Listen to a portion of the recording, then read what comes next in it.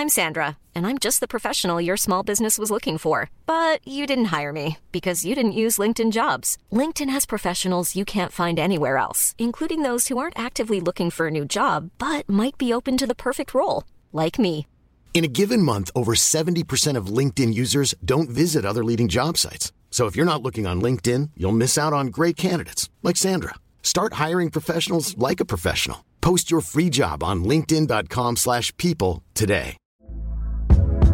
Hey there, it's Michelle Norris. I'm host of a podcast called Your Mama's Kitchen. When I travel, I'm usually looking for a way to find a taste of home when I'm not at home. And one of the things I love to do when I am at home is entertain. And Airbnb allows me to do that. When I was in California recently, I rented a house that had a great kitchen. And when we were sitting around the table, we're all thinking, we're in someone else's house. Someone could be in all of our homes as well.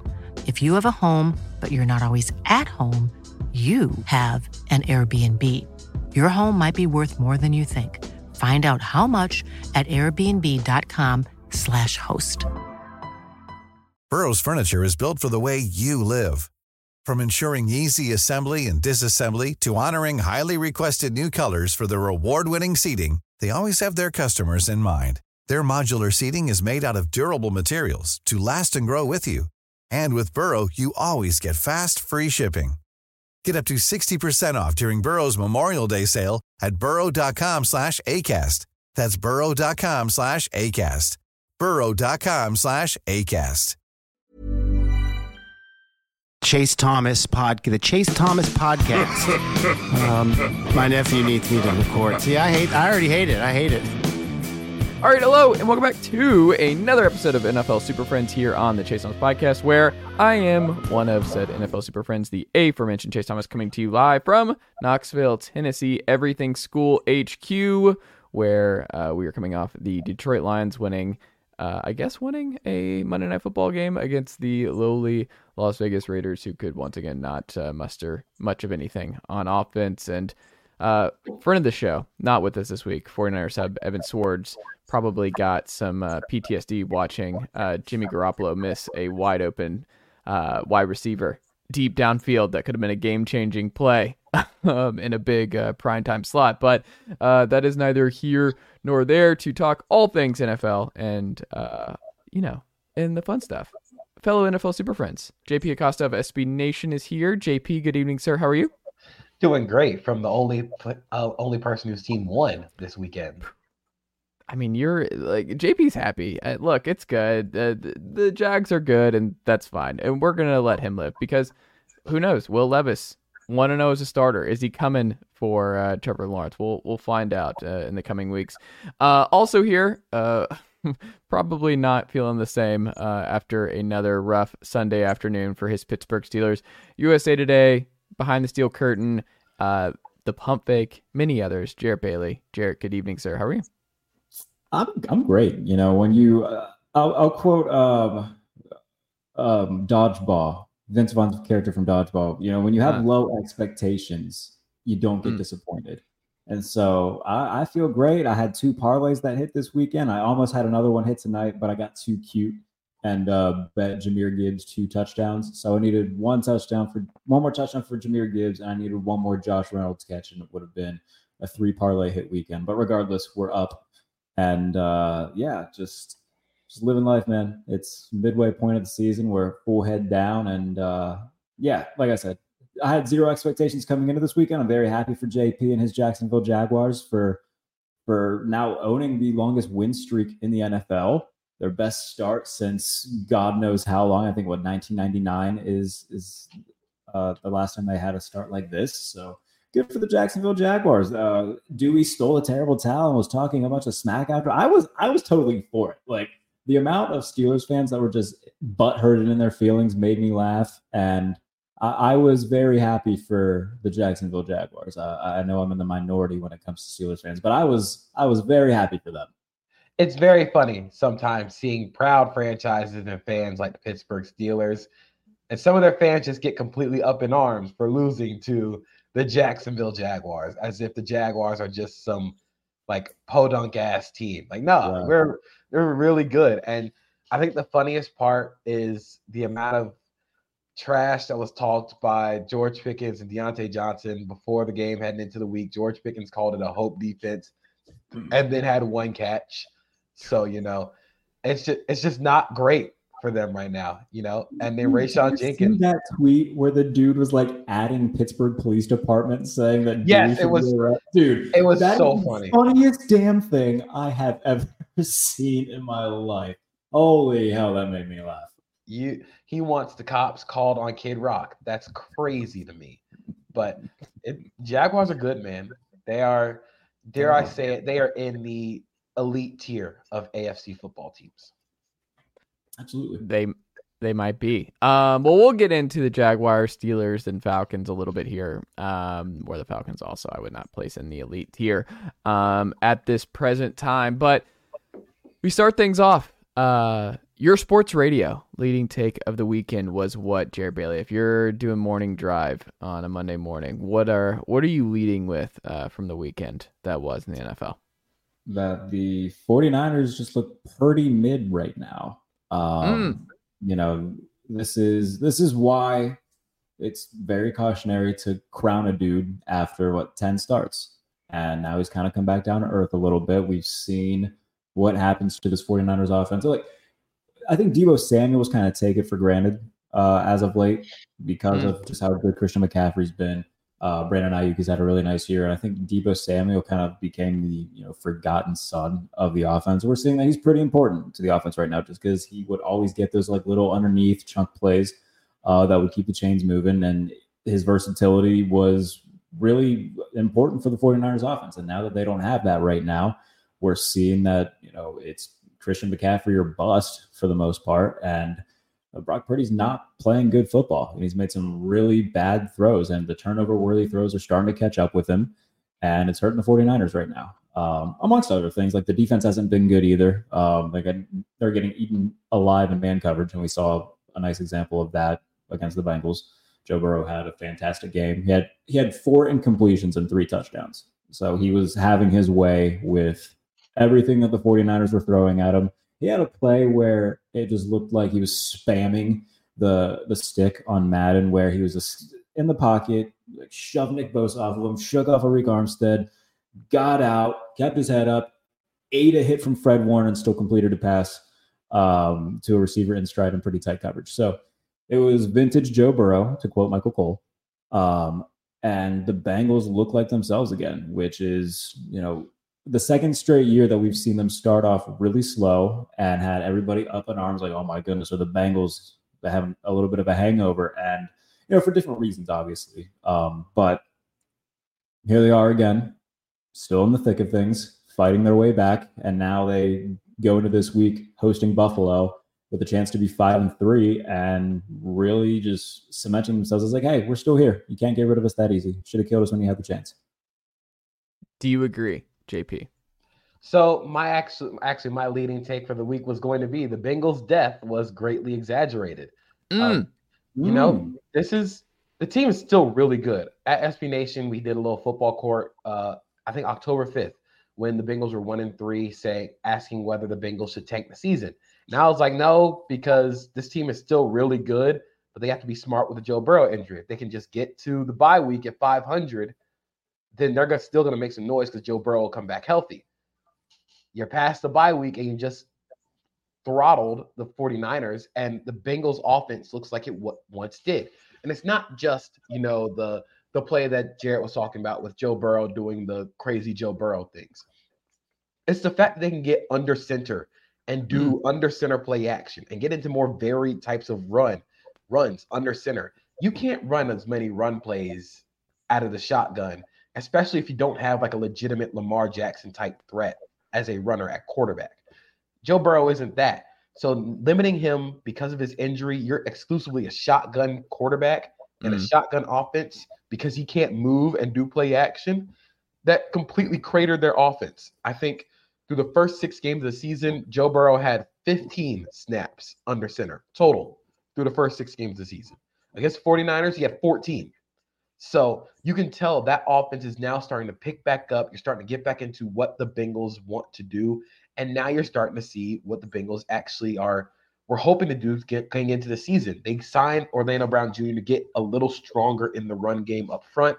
You started to see Orlando Brown Jr. being pulled on tackle dart plays, getting them up to the second level. And it's not just the crazy Joe Burrow make something happen when there's pressure. It's the timely scrambles where it's 3rd and 6 and he scrambles for 9, 3rd and 8 and he scrambles for 10. Patrick Mahomes is really good at this, where every time you think you got him, like it's cover 3 or cover 1, and they're running man coverage, he just goes and it's a first down. It's those timely scrambles that really set apart the best quarterbacks in the NFL now. Like you can't just be a statue anymore.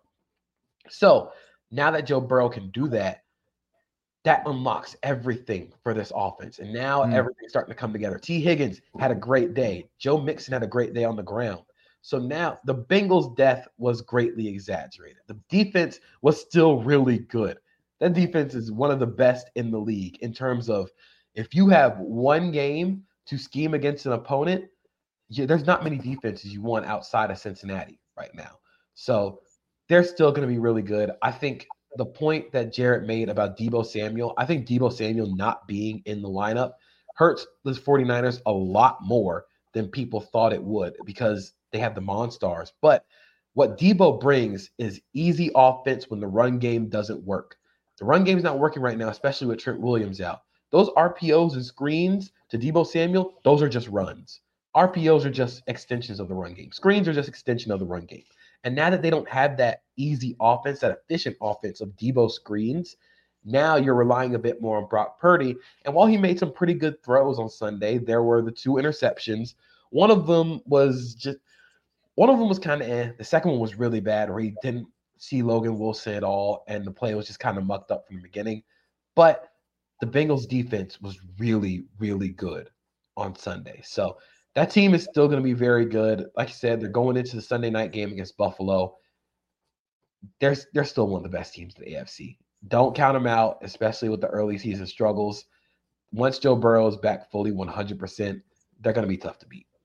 I don't think that there's a more underrated unit in football than the Bengals defense because they don't get all the love and the glamour that the offense does. But Sam Hubbard, Trey Hendrickson, Mike Hilton, who might be the best pure nickel cornerback in football, Logan Wilson, like Jermaine Pratt, DJ Reader. These are all just really, really good football players that they have on the defensive side of the ball. And with Lou Anarumo at defensive coordinator, like this is, I think JP kind of pointed out, like if you give me one game with a defense, like if I get to choose the defensive coordinator, it might be Cincinnati right now, just because they got a lot of unsung heroes on that team that play their ass off.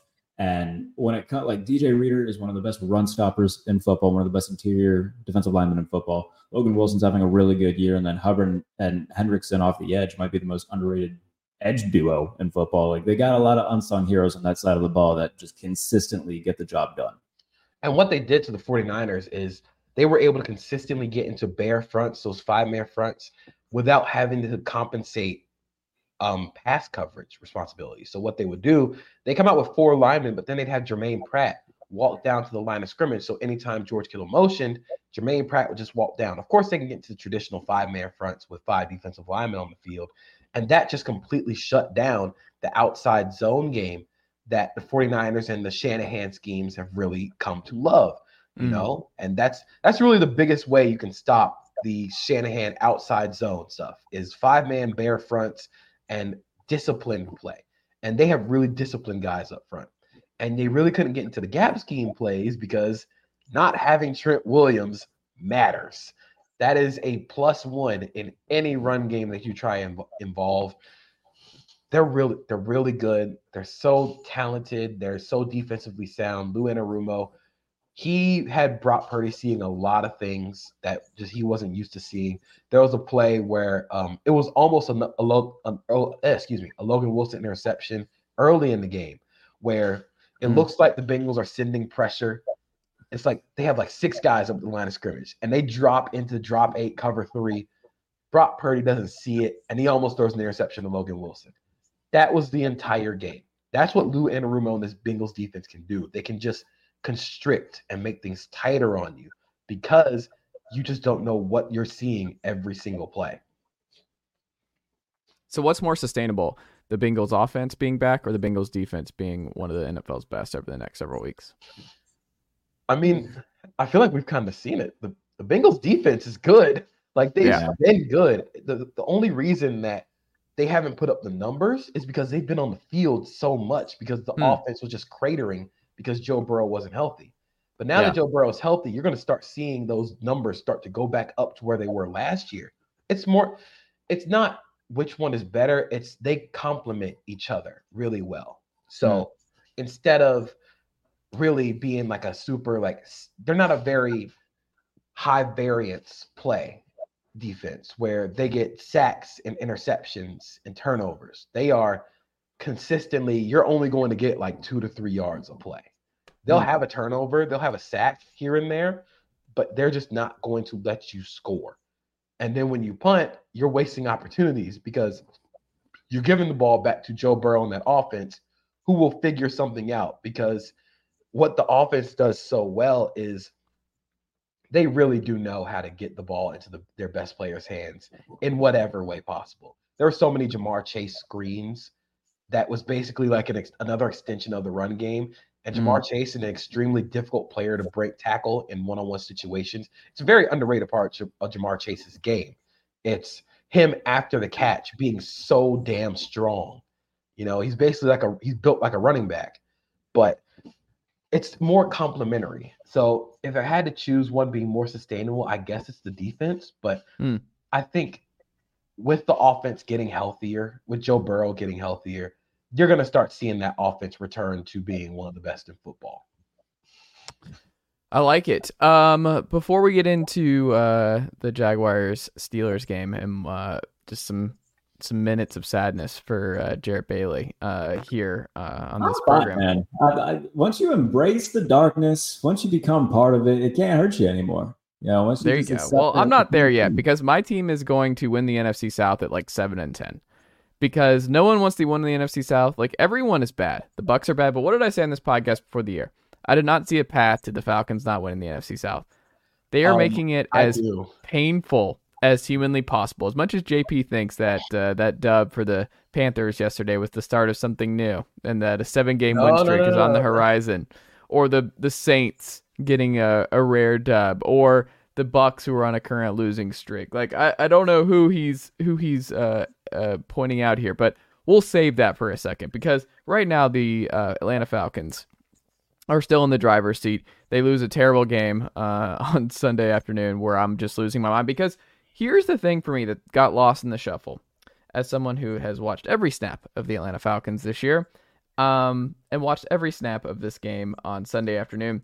One of the things that's gotten lost in the shuffle here nationally is that the Falcons had one of the all-time worst special teams days I've ever seen, where the difference between Taylor Heineke and Taylor cooking in the second half versus what Desmond Ridder, who, again, was not good. I'm not a Desmond Ridder diehard defender.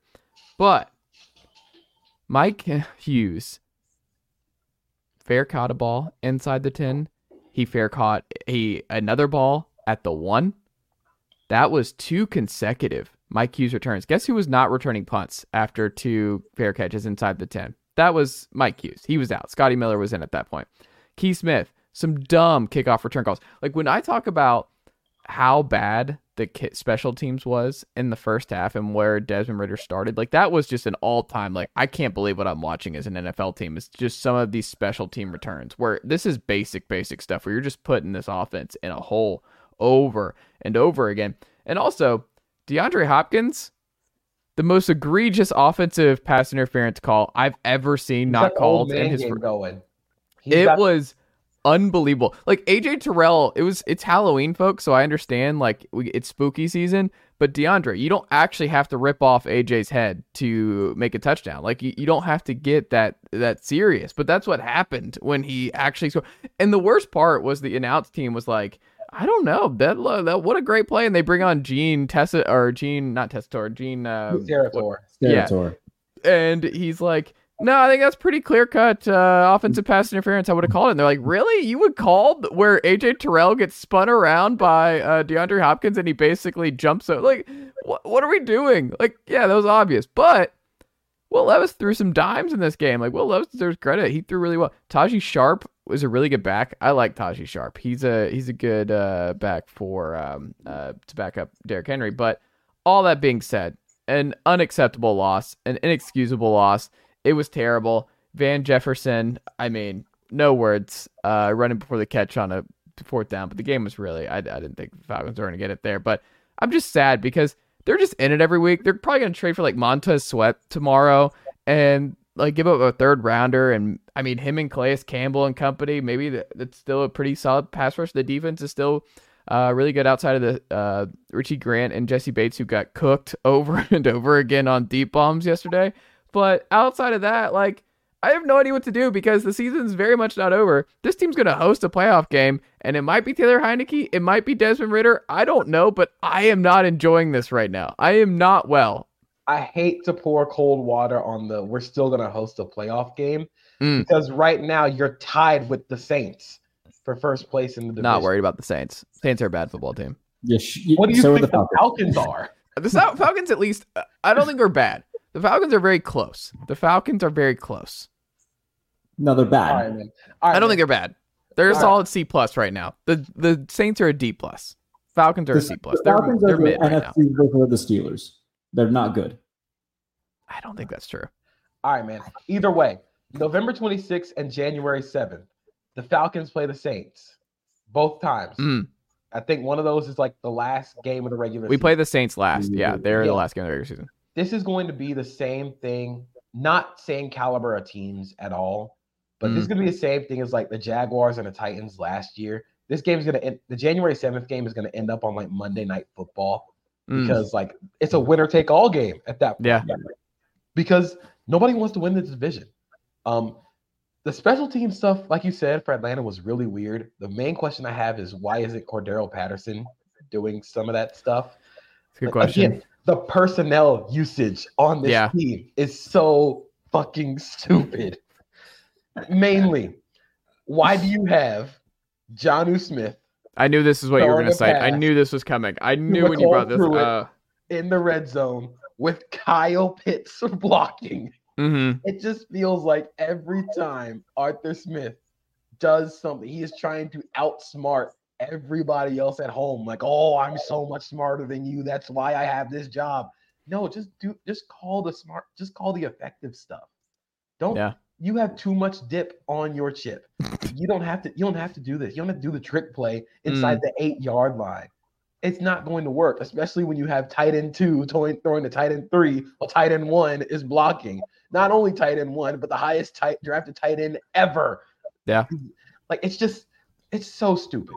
And I think the biggest thing for the Falcons is they don't have any answers for teams who can stop the run. The Titans, for as bad as they are, have a mean-ass defensive front. They can get after you in both facets of the run and passing game. Jeffrey Simmons had a career day because Jeffrey Simmons is really good. I mean, he was going up against Chris Lindstrom, who is good. He's really good, and just dusting him. You know, they gave up 5 sacks on the day. They don't have any answers for teams who can stop the run. Bijan Robinson, I think, had 65 yards on 11 carries. He also did not receive a target in the passing game. It's really bad. So I'm not going to say it's all on Desmond Ridder, but he definitely is not helping. He didn't look great before he got hurt and was taken out the game, but was also cleared, but didn't return to the game because Taylor Heineke had a hot hand apparently. And now they're being very non-committal about who's going to start next week. It's all just very weird. Again, I feel like Arthur Smith is trying to outsmart everyone, but when you don't really have to. But I mean, like you said, the biggest win for the Saints this week, the Falcons this week, was you play in the NFC South. You're 4-4, and you're still going to get a chance to win the division because you don't play the Saints until like November 26th and January 7th. You got a lot of time here, and nobody else in the division is really going to be that uber competitive outside of the Saints. And even the Saints, like, they're very up and down. Like, the explosive performance we saw against the Colts came after Derek Carr was yelling at Chris Olave for not running full speed on the pass where he wasn't even in the progression. Derek Carr wasn't even supposed to look that way. And he yelling at everybody else. That's on you, big bro. But it's just the Falcons are weird. They're a weird team that like they should be better than what they are, but they're constantly trying to outsmart themselves. Yeah. And like watching the Titans drives back today, like Will Levis had time. Like you look at that first touchdown, just dime to DeAndre Hopkins. He had a clean pocket. He had time to throw. And when you give a guy like that time to throw, and he's got a piss missile on his shoulder, and he put it on display, even when he didn't have time to throw. Like I think it was his last touchdown pass of the day when like he was rolling out right and stopping through back across the field to nuke in the end zone. Like that was a big boy throw from Will Levis. So I'll give him his flowers because I talked a lot of shit on Will Levis coming into the week. I shouldn't say talk a lot of shit. What did I compare him to? The meme of like the guy in the bar with the shades on his head, he's holding the beer, like yelling in the girl's ear. That's Will Levis in the pocket. The girl is like the pass rush coming to him, and he's just completely oblivious. He played really well, and I think he's now one of only 3 players in NFL history to have 4 touchdown passes in their debut, with Marcus Mariota and Fran Tarkenton. So I mean, he did something really special against a defense that came into the week, top 10 in success rate and one of the best defenses in terms of EPA. So it was just a weird game where the Falcons defense just, I don't know, maybe they expected Will Levis to not be that great and kind of lulled themselves to sleep on him. I don't know, but he carved them up. And, you talked about Jesse Bates and Richie Grant. I still think that that's a really good safety duo to have on the back end. It's just, it wasn't their day. And kudos to Will Levis and the Titans offense for getting it done. So I'm also going to sound like a hater here. If you actually like look at Will Levis's completed passes, it looks a lot like the James Harden era Rockets. Oh, where like it's either a 3-pointer from 40 feet out or a layup. I think he had like 7 completions of less than 0 area or 0 or less air yards and like 8 of 20 yards downfield or something crazy like that. It wasn't that great. If you just limit the explosive plays, he was fine. He did what we all knew he could do, which is he has incredibly strong arms and he can throw the ball very far. Outside of that, he wasn't asked to do much, but that might be enough for the Titans if you can actually get some explosiveness into the offense. I am interested to see where his development goes because you're not going to be able to that deep ball variance is not going to work not only year to year, but week over week. You're not going to be able to hit those throws every time, every week. So now you have to start working on getting the in-between game. So I'm not going to crown him yet. I want to see him get more consistent, and not be babied a little bit with the layups. The 3-pointers were cool, but now we want to start seeing the maturation, the in-between game. I think the thing I worry about, though, with the in-between game is, like, they don't have the horses to do that right now. Like, Treylon Burks is a complete non-factor. Outside of DeAndre Hopkins and the deep ball game and the 50-50 balls, like, the pass game doesn't really have any reliable targets out. I mean, they have talent. It's not like they're, like, Treylon Burks, DeAndre, and the tight end who had a bad drop, but he still was open a lot. I think he's pretty good. He's solid. He's good. It's just, I just got to see it again. I hate to be the, do it again guy, but you're not going to be able to hit those deep throws every week. Yeah. That variance is going to happen. I just don't think that there's any defensive coordinator who's staring at his ceiling at night thinking, how do I stop Chig or how do I stop Treylon Burks? Now, but having Tyjae Spears come alive as a really nice feature back in the offense to complement Derrick Henry has been really nice. And having that sort of guy who can be kind of a dual threat back who can make plays in the receiving game too, that's good to have. And we're starting to see them feature him more and more. But they need more horses to be able to build around, to kind of give Will Levis more safety blankets, I guess. Because right now, like JP said, the 60-yard bomb to DeAndre Hopkins, you're not going to be able to do that every game. And they need more around him to help him develop. What I will say about Levis and in this game, the explosiveness of the offense helped free up lanes for Derrick Henry, who had 22 carries for 101 yards. 4.6 yards a carry. That's pretty good. And if you can open up lanes for that guy a bit more often, maybe that'll help Will Levis out. So I just don't want the Titans to, and it's speaking as objective, like NFL, like viewer, not Jaguars fan. They should not fall into the cycle of purgatory. If they think they can sell off parts to start the rebuild, they should probably do that. I know there was a report that Derrick Henry was involved in trade talks, but there was one specifically where it almost went through. I think the rumors that I saw were that the Ravens were really close to trading for Derrick Henry, but the Titans owner kind of vetoed it. Yeah. Sure, man. If you think you can make that run in an AFC that is absolutely loaded, go for it. Keep Derrick Henry around, but I don't know if you're going to be able to do that. So he also might want to stick around. We don't know. I mean, it sounded like it was an executive like veto from the owner. Like, we want to keep this guy around because he is the face of the franchise. He's been the face of the franchise. So I also don't think it's like the Ravens are a Derrick Henry away from winning a title.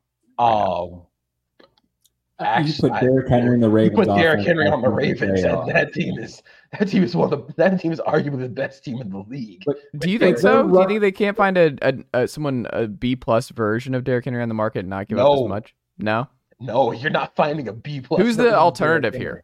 Who's the alternative Derrick Henry for the Ravens at running back on the trade market? That's a trade for? Yeah. Saquon Barkley. Oh. You're not trading for Saquon. They're not going to trade for Saquon. They should. I like that. How many carries did he get yesterday? I think 36. Not enough. That man got a high school running back workload, which was wild. They should have let him. They should have let him play quarterback like Derrick Henry did at Yulee. Line him up at quarterback and see what happens. I think Saquon's price tag would be asking a lot. Maybe. Like, I think the Giants would ask a lot for Saquon because I think the Giants. It's kind of like the whole Jonathan Taylor thing where the Colts would ask for like multiple first rounders when you did not want to pay this guy like a first round pick. Well, speaking of, is Jonathan Taylor available? Is that no? He just signed like a deal that makes him the highest paid running back in the league. So you can't do it. Okay. I think they were, and plus Derrick Henry on that team in that run game with the threat of Lamar Jackson as a runner.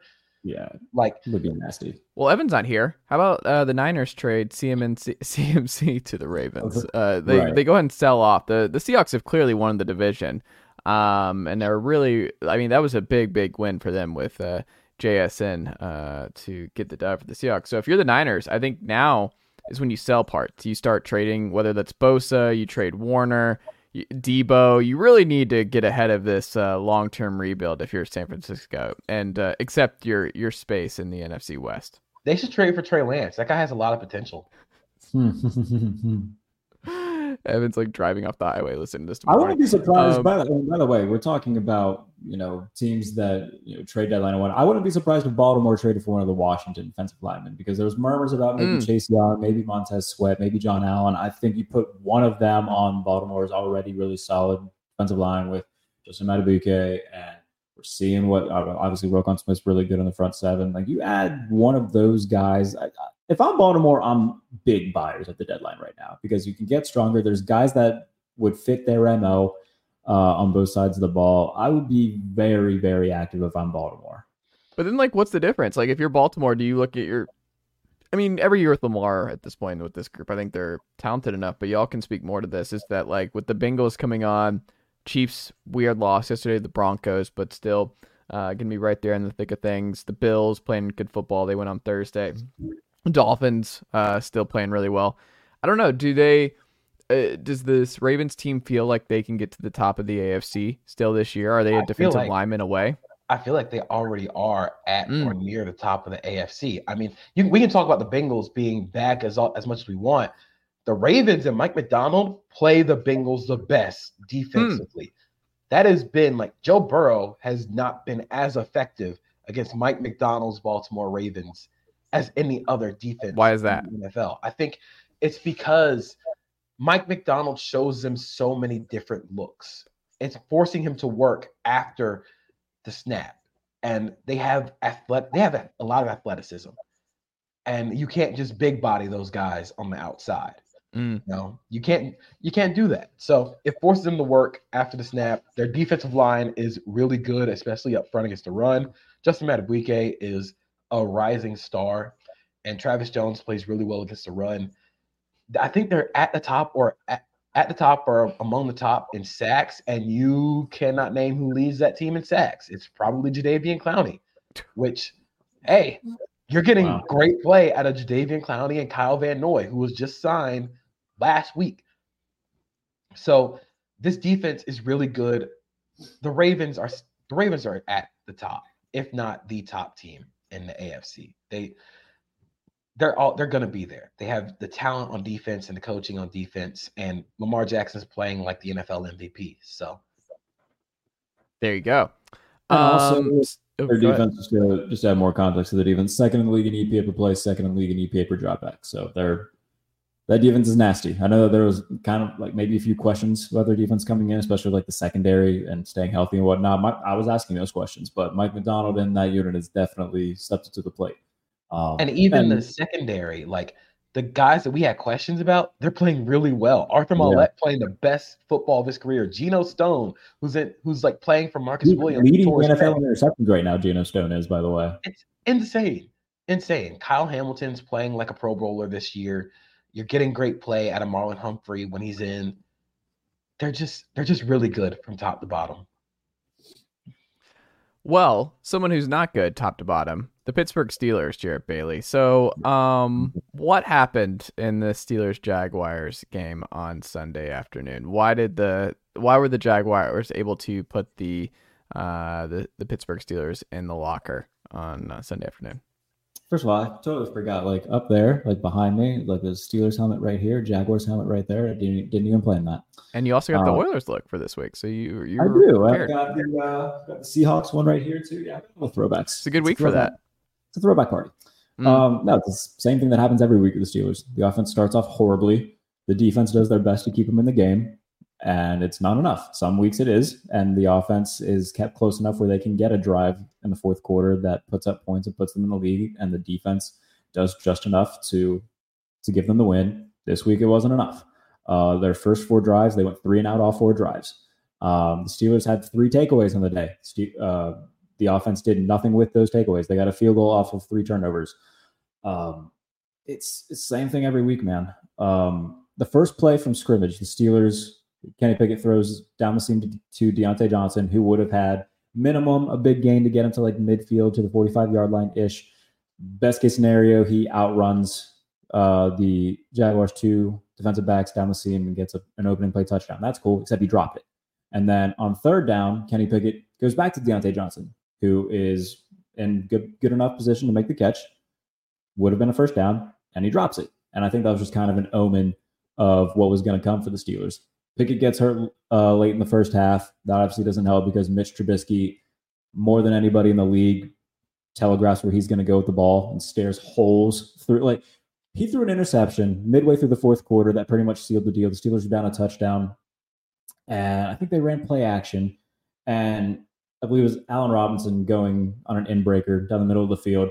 Trubisky just stares at him for like 3 seconds, unleashes, and the backside safety comes across and picks it off, which there should be more questions about why the backside safety is so available at that time, but that's Matt Canada scheming questions. And then the Jaguars kick a field goal. It's 20-10. That's game.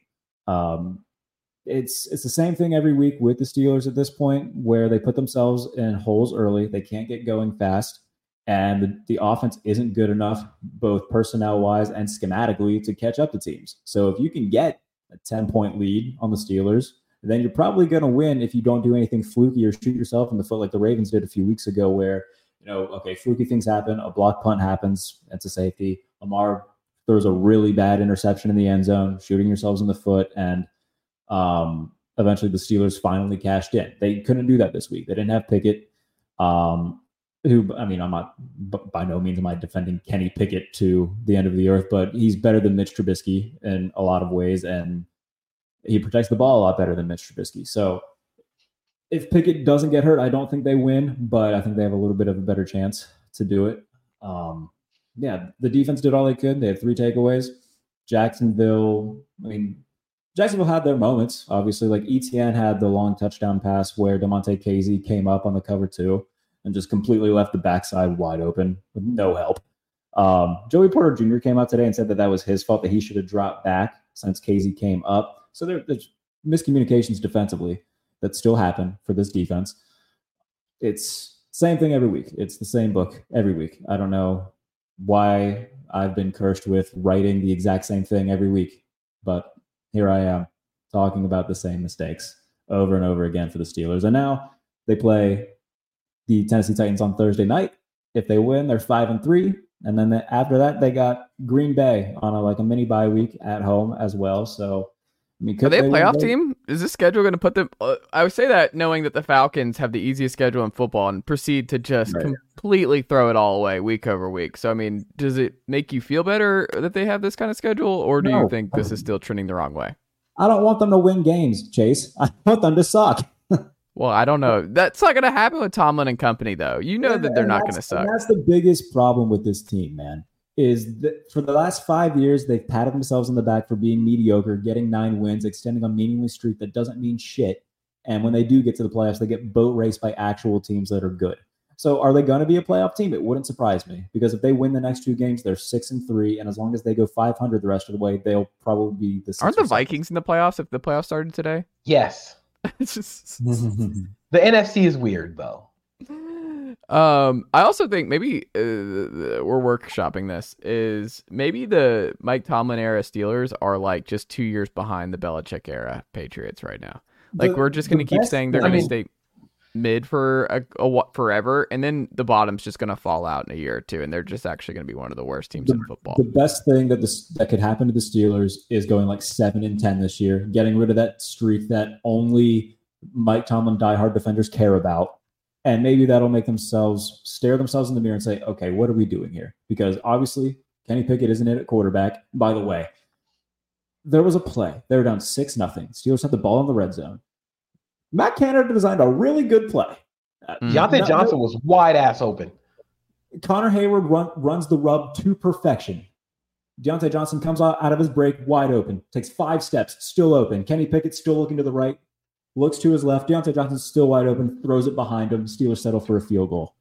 It's just the same thing over and it's the Roman Reigns promo. It's like missionary position over and over and over. It's the same thing, man. He's not getting better.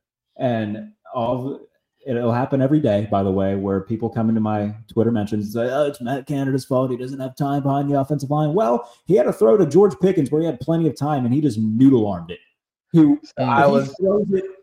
If he throws it not to the outside and downfield, George Pickens has grass in front of him, and he's walking into the end zone. But nope. I think it was Darius Williams that was in coverage on him, throws it right into his helmet. He gets deflected. Steelers punt.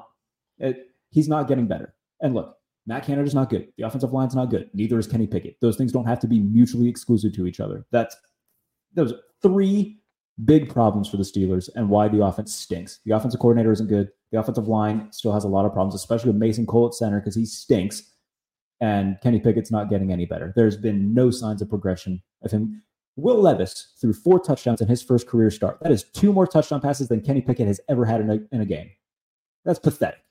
And I'm just very over all these Pitt fans who are also Steelers fans defending Kenny Pickett to the end of the earth and crying, oh, woe is me about Kenny Pickett. No, he stinks. So does everything else, but so does he. So about this game, couple of things. I know I'm going to sound like a homer here, but that game was not as close as that final score. Absolutely. The Jaguars walked up and down the field. Yeah. It took a really wacky Trevor Lawrence interception in the end zone, a fumble that was not a fumble, and another fumble, and that's why the score was 20-10. It should have been at least 35. This team was dunking on the Steelers up and down the field. Second thing, the biggest reason why the Jaguars won this game and the Steelers were not competitive, there are levels to this. Like the Kenny Pickett throw that Jarrett just talked about, where he noodle arms it, and Darius Williams is able to break it up. Same type of play happens with Trevor Lawrence as quarterback, slot fade. Trevor Lawrence gets hit as he throws. It ends up being a 25-yard completion to Christian Kirk. There are levels.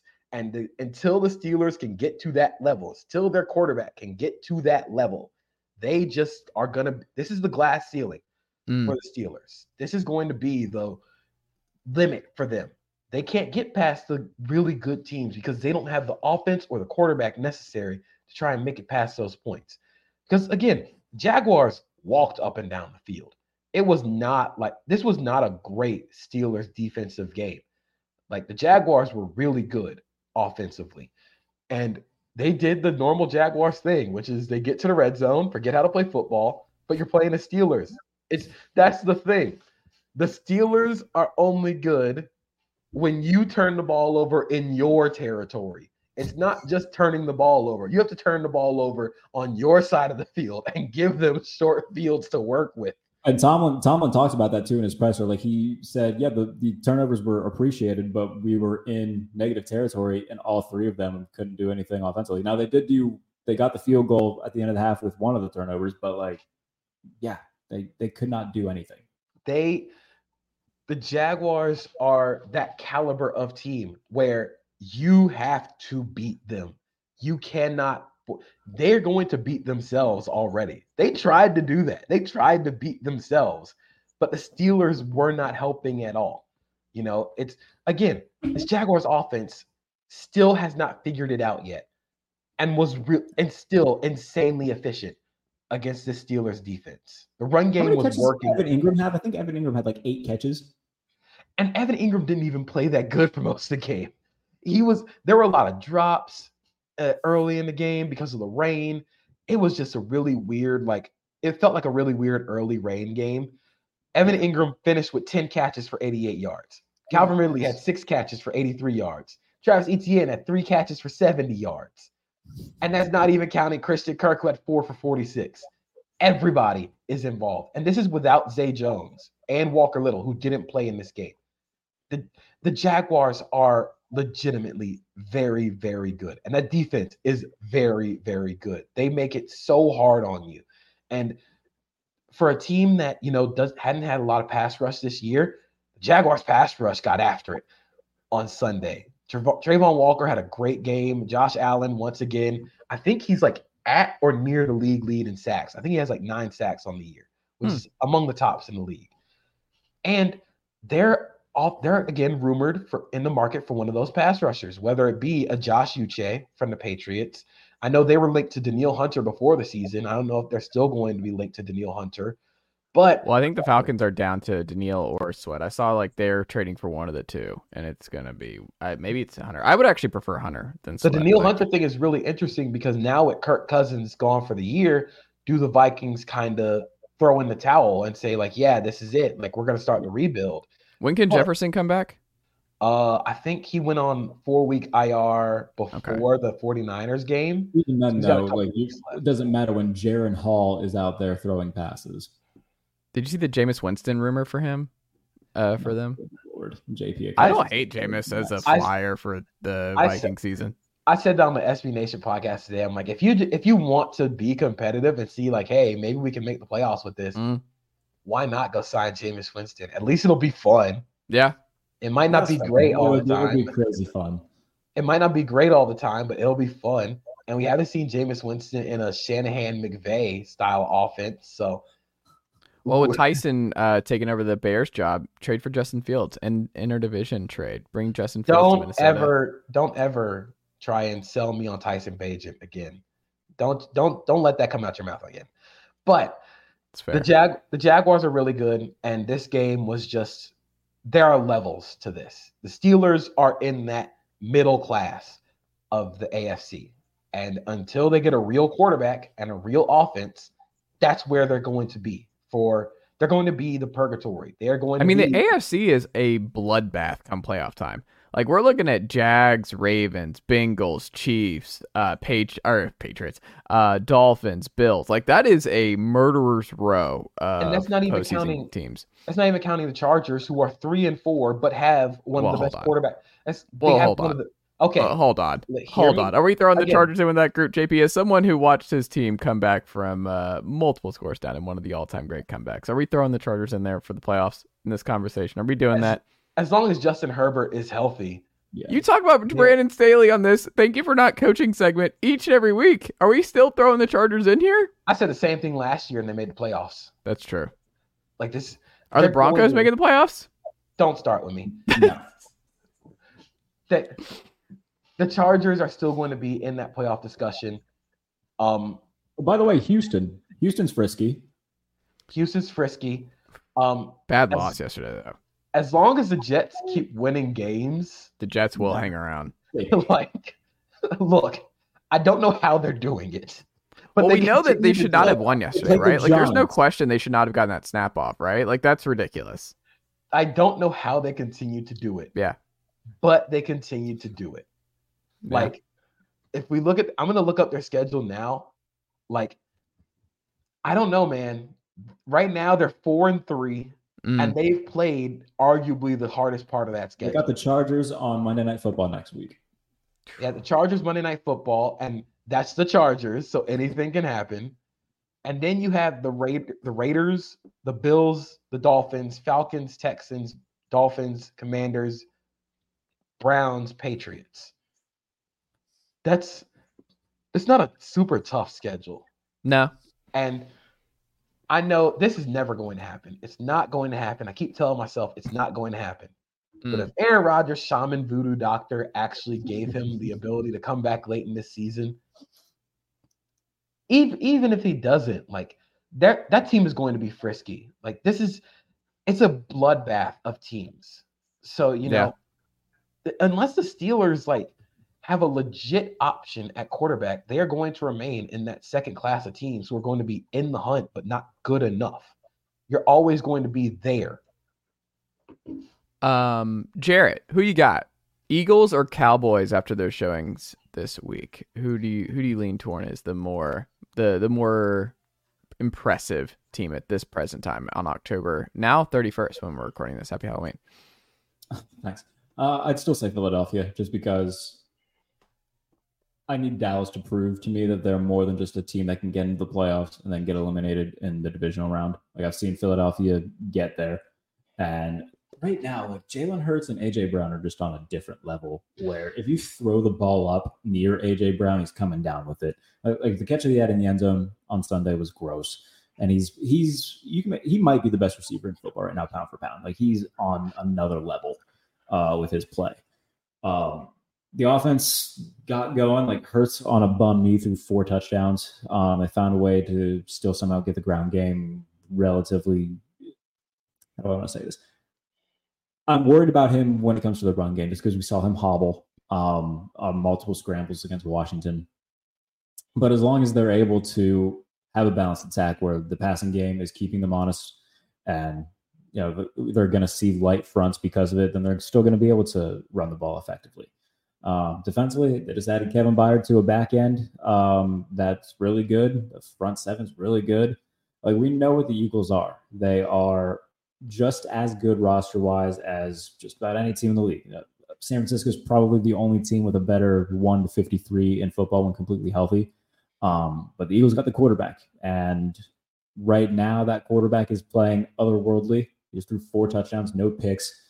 AJ Brown's really good. Devontae Smith is maybe the best number 2 in football outside of Jalen Waddle. I know that's kind of like a debate that's had a lot, but he's really good. Dallas Goedert, one of the best tight ends, best offensive line. Like I think that right now they're still pretty comfortably better than Dallas. Jimmy, can I say this with Dallas real quick? Go ahead. So here's the weird part about this is the Eagles, when they look rough, like they still like find a way. They're just more gritty. Like they're a grittier team. I trust them to win grittier games. Dallas cannot win a gritty game to save their life because if you look at their games, Dallas is all or nothing. They're either going to kick the ever-living crap out of you or they are going to lose to the Cardinals on the road. They beat the Giants 40-0. They beat the Jets 30-10. They beat the Pats 38-3. They get crushed by the Niners 42-10. And then they crush the Rams 43-20. Like, there's no middle ground with this Cowboys team. So I'm like, the best version of the Cowboys is still the best team in the NFC. Like, when they are on, they are going to obliterate you. And when they are really just not up for it on Sunday afternoon, they are awful. There's no middle ground for the Cowboys, it seems like. So the problem there is all those teams that you said they blew out. Yeah. They're not that great. Right. The Cowboys beat up on bad teams. Yeah. Cool. But once they actually play teams that are at or above that level, you see the glass ceiling again. Like, this is, I'm not going to say it's a must-win game because it's like week 9. Yeah. But this game has the feel of a must-win for the Cowboys. Yeah. Either it's not just like a must-win. You can't get blown out again. Yeah. You can't lose by 32 points again. You have to show like some proof of concept here. And I agree with Jarrett in saying the Eagles are still the better team because they just have answers for everything. The Commanders are a really weird, tough matchup for the Eagles because they drafted 5 first-round picks at defensive line, and they are just as good up front. But sending Emmanuel Forbes out there one-on-one against A.J. Brown is malpractice in coaching. Yeah. You can't do that again. I love Emmanuel Forbes, love his instincts. The man is 160 pounds going against Optimus Prime at wide receiver. You can't do that to him. You have to send help. And if you're not sending help, switch.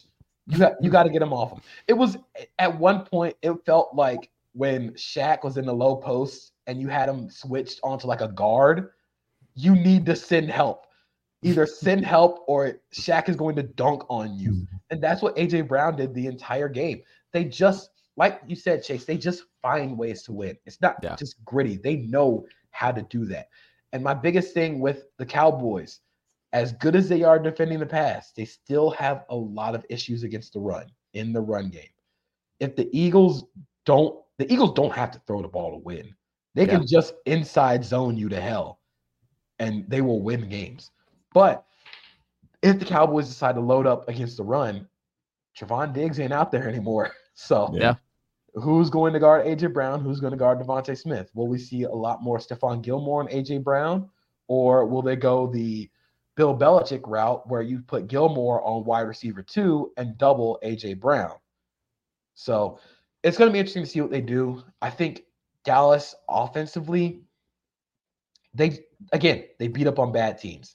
The Rams, we talked a lot of nice things about the Rams. They are starting the 3 of us at DB.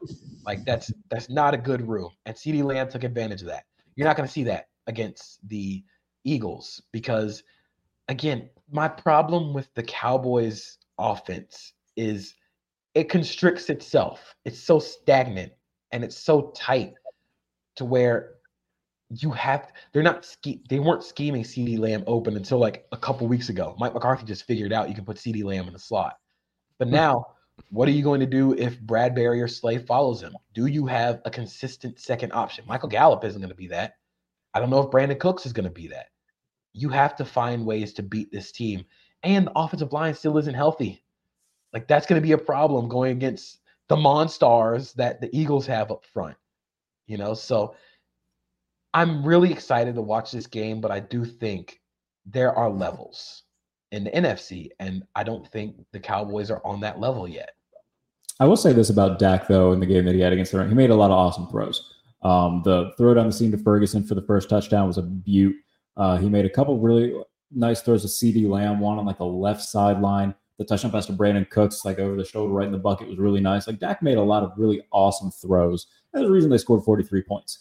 But can you do it against the Eagles? And can you make the smart decisions? And can you protect the football against a really good Eagles defense? Because even if, like JP said, they don't need to throw the ball to beat you. Like, late in the game against the Dolphins, they just ran it down their throats. And then eventually they ran play action and hit A.J. Brown down the field, and that was wraps. So, like, if you can't stop the run, and if you can't force them to do things that they don't want to do, then you're just playing into their hand. So if Dak can protect the ball, and if the Cowboys defense can at least contain what A.J. Brown has been doing and make him go to, secondary options in the offense, then they'll have a chance. But I think that Philadelphia is still very much head and shoulders the better team right now. Leonard Williams traded to the Seahawks today. big-ish move. Seahawks now in sole possession of first place in the NFC West. JP, when you look at Williams and his fit there, and then where they're sitting, they won a game they had no business winning on Sunday against the Cleveland Browns, who really just that's a rough way to lose if you're the Browns on the road there. But we haven't talked about that. We talked about the Eagles, we talked about the Cowboys, talked about the Niners, but are the Seahawks just sitting there? Do you see a path, JP, to the Seahawks beefing up at the trade deadline here, and with their healthy crop of talent on both sides, could they actually win the NFC? Are they building a real contender here? So I regret to inform you that the leaders of the NFC West right now are the Seattle Seahawks. Mm-hmm. Like the team is good. Like they have the offense to. They're awesome. They can win the shootout games. I think they did win the shootout games. They beat the Lions like 30. The Lions in overtime, yeah. Like they can win the shootout games. They can win the grinded out games. But adding Leonard Williams is such a huge piece, and I love this trade for them because you get another interior presence. You know, Jermont Jones has been pretty good, and Jarrett Reed has tried his best to be the gap shooting one tech. But now Leonard Williams can do that. You have some more positional versatility. You can now have more guys to get after the passer. And as good as I think Seattle's defensive secondary has been, they're quietly very good this year. They talk a lot of shit, and it's awesome. Devin Witherspoon in the nickel has been amazing. Jamal Adams has been really good in his time back. Reek Woolen got his first interception of the year. They play so well back there. Now you just need to get more pressure up front, and that's what Leonard Williams is going to bring. He's going to bring pressure. He's going to bring another solid interior presence. I know the second and the fifth, like people are going to like gawk at that because you have to sign Leonard Williams after this year, but who are you going to pick with that second round draft pick who's going to be as good as Leonard Williams, especially in a defensive tackle class coming up? There's not a lot of guys who are going to be that level of talent. Like there's Jerzon Newton from Illinois, Leonard Taylor from Miami, and maybe Mason Smith from LSU. And even Mason Smith is a large if because of the injuries. So this is worth it for the Seahawks, especially because the goal is to win the Super Bowl right now. It is to win the Super Bowl this year. And I think with this trade, they can make a lot of noise in the NFC. They're winning the NFC West right now. And again, the 49ers still have to go through a really tough schedule. Yeah. Like they have a lot of tough games left, and they're going to be also, doing speaking of the tough games, can I give y'all the last six for the Cowboys? Like this is fired Cowboys watch here, folks. Last six for them. Seahawks at home, Eagles at home, at Buffalo, at Miami, Lions at home, at Washington. God, Lord. That is a rough last 6 weeks. You're betting on those guys resting some starters down the stretch here. You need some help if you're the Cowboys. That's a rough end to their season. Yeah, and even for the 49ers, you lose the first two, Minnesota and Cincinnati. You get the bye week. You got Jacksonville, Tampa, Seattle, Philly, Seattle, Arizona, Baltimore, Washington, LA. Good luck, man. You're going to have to play that team twice. And I think Seattle is in a perfect position. And adding Leonard Williams kind of lets you know that they think this is like, they can make this run now because that's the type of guy that you go get to make the run now. Yeah, and like JP said, pointing out everybody else that they already had. Now you have Leonard Williams with Draymond Jones, Boye Mafe, Jarrett Reed. Like this is a really good front four for the Seahawks. And the defensive backfield is already really good. And offensively, like Jackson Smith and Jigba's coming on. He just had another touchdown. That one to win the game late against Cleveland. Obviously, DK Metcalf and Tyler Lockett, Kenneth Walker. The offensive line is still pretty solid. Like Seattle is as well-rounded as you could want to be. Now Geno has his limits, but he's a high-end limited quarterback. Like he's kind of in that third tier of guys where he's going to throw a beautiful deep ball. He still has that. Is he as good as the elite quarterbacks in the NFL? No, but you can do a hell of a lot worse than what Geno Smith has shown over the last calendar year. So if there was like a fun team to like surprise everybody and come out of the NFC, I think it's either going to be Detroit or it's going to be Seattle, and I would be very happy with either of those. And even with the offensive line playing like they're getting better, they just got Charles Cross back. Yeah.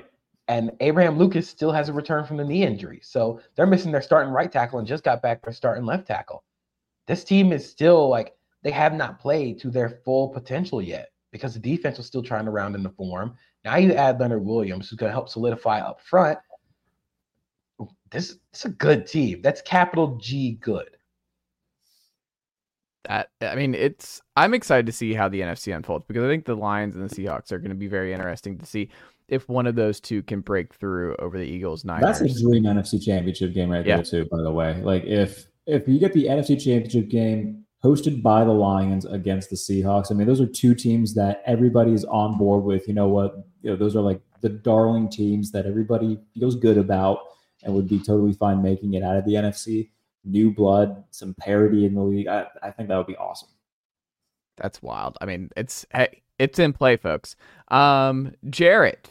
Yeah. Buy or sell. On Thursday, one of the things it feels like forever ago, the Bills were playing with a lot more tempo. Do you think that's something that they should do a lot more going forward? Do you think they found something? And why do you think it helps for Buffalo and Josh Allen especially to play with more tempo? Yeah, like we've seen it in the past, like with Dable before he left for New York. Like when they just played in a rhythm, they were hard to stop. And when Josh Allen got in a rhythm, he was hard to stop. And when you keep that going and you get into a little bit of a tempo, you see what happens. You get plays from Gabe Davis, who had a monster game on Thursday. By the way, Gabe Davis has two modes. He either is Jerry Rice or a Subway sandwich artist. There is no in between for Gabe Davis. Football J.R. Smith. That's a very good comp. Very good comp that. for Gabe Davis. I think Josh Allen is the football Luka Doncic, where he is. How do I want to describe Josh? He's just really streaky. Like when Josh is on, he's as good as any quarterback in the league. But when he plays like dumb Josh Allen, you're banging your head against a wall, asking, "Why did you do that?" But we saw good Josh Allen.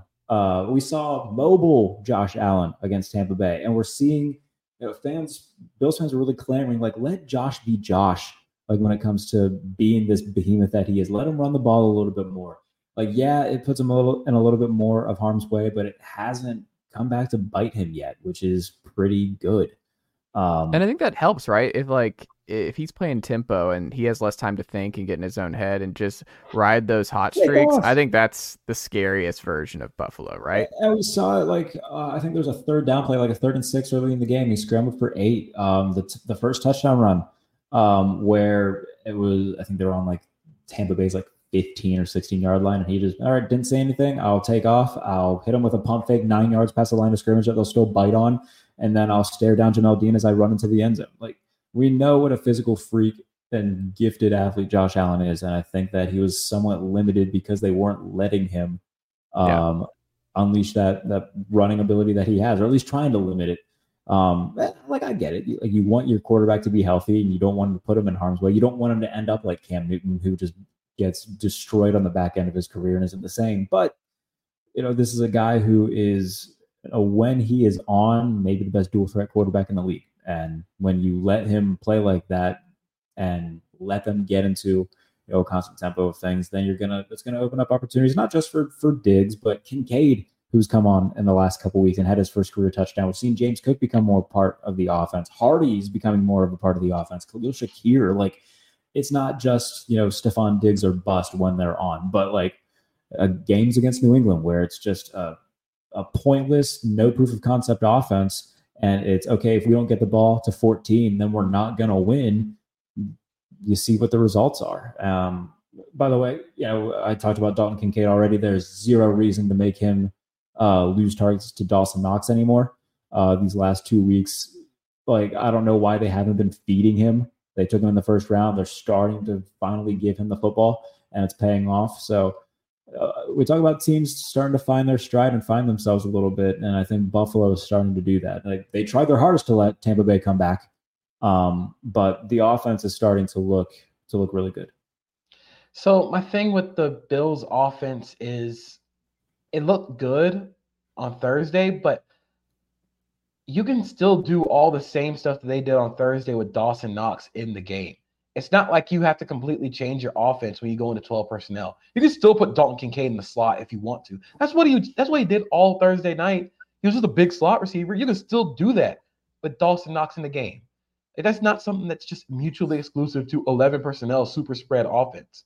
You can still play Khalil Shakir if you want to. You don't have to play Gabe Davis. Like, nothing is stopping you from not playing Gabe Davis. So I just want to see them continue to try and get that use of 12 personnel, because as good as Dalton Kincaid is as a receiver, can't block. He tries, but he can't. He can't. And that's going to silo them off. You're gonna end up like the Bengals before the Bengals figured out you can get under center and do play action stuff. They're still looking for a tight end.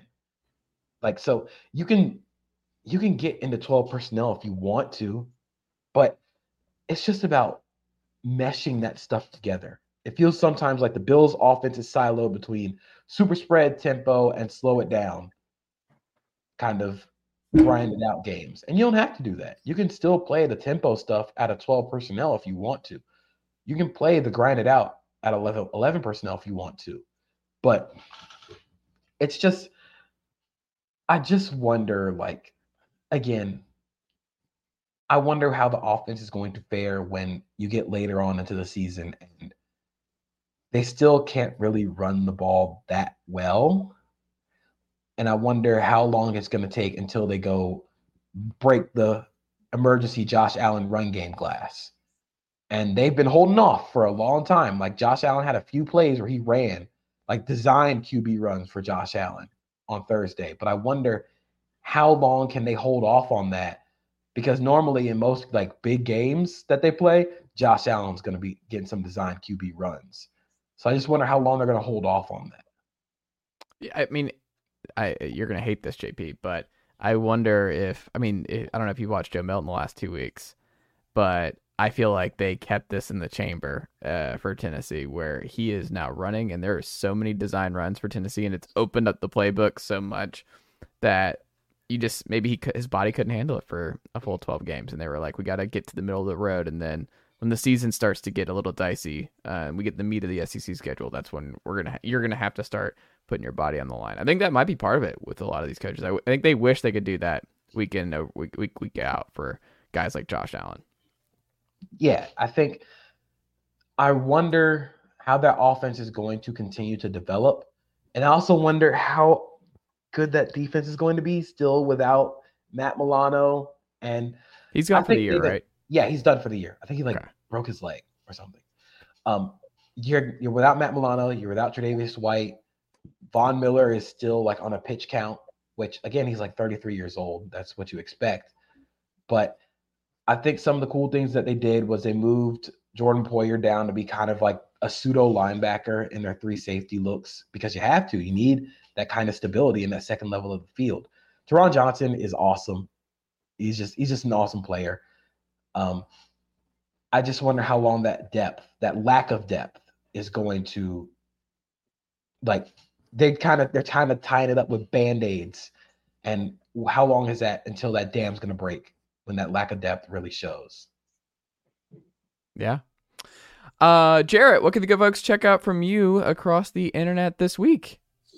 Power rankings on USA Today. Those should be up by the time you're listening to this as a podcast. 1 to 32, my little nuggets. I compared the Las Vegas Raiders to Sanjaya Malakar from the 2006 season of American Idol. Okay, very specific. So there's a little nugget for you on what to find in the power rankings. Steelers stuff from behind the steel curtain every day. And then I'll have a few features coming in the coming weeks. I can't say who on air, but I'll tell you guys in the lobby when we're done. So those are coming for USA Today as well. Pump Fake as well. 2 to 3 episodes a week. I'm doing a Q&A episode now as well, because Threads, people on Threads ask me questions. So I just started doing a Q&A episode every Wednesday for the Pump Fake.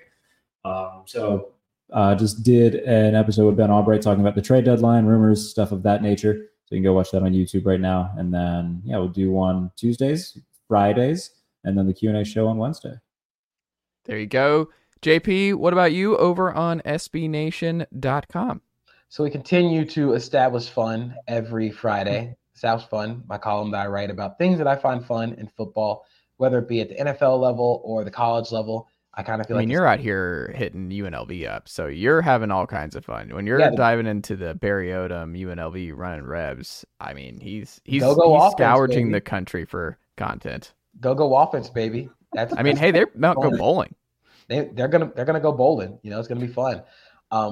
Outside of that, we're gonna be doing some NFL trade deadline stuff at SB Nation. I'm gonna be keeping a close eye on the opening college football playoff rankings and have some initial takeaways the next day. The normal surrounding the big things that are going on in college football. But establish fun every Friday, and then Football Monday, the podcast I'm on at SB Nation.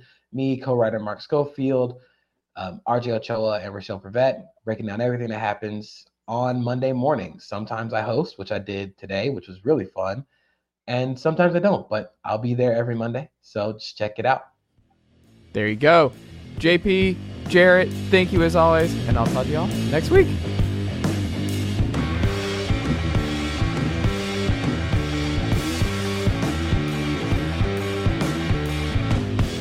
Nicely done, nephew. Chase Thomas Podcast. Hell yeah. Mom deserves the best, and there's no better place to shop for Mother's Day than Whole Foods Market. They're your destination for unbeatable savings, from premium gifts to show-stopping flowers and irresistible desserts. Start by saving 33% with Prime on all body care and candles. Then get a 15-stem bunch of tulips for just $9.99 each with Prime. Round out Mom's menu with festive rosé, irresistible berry chantilly cake, and more special treats. Come celebrate Mother's Day at Whole Foods Market.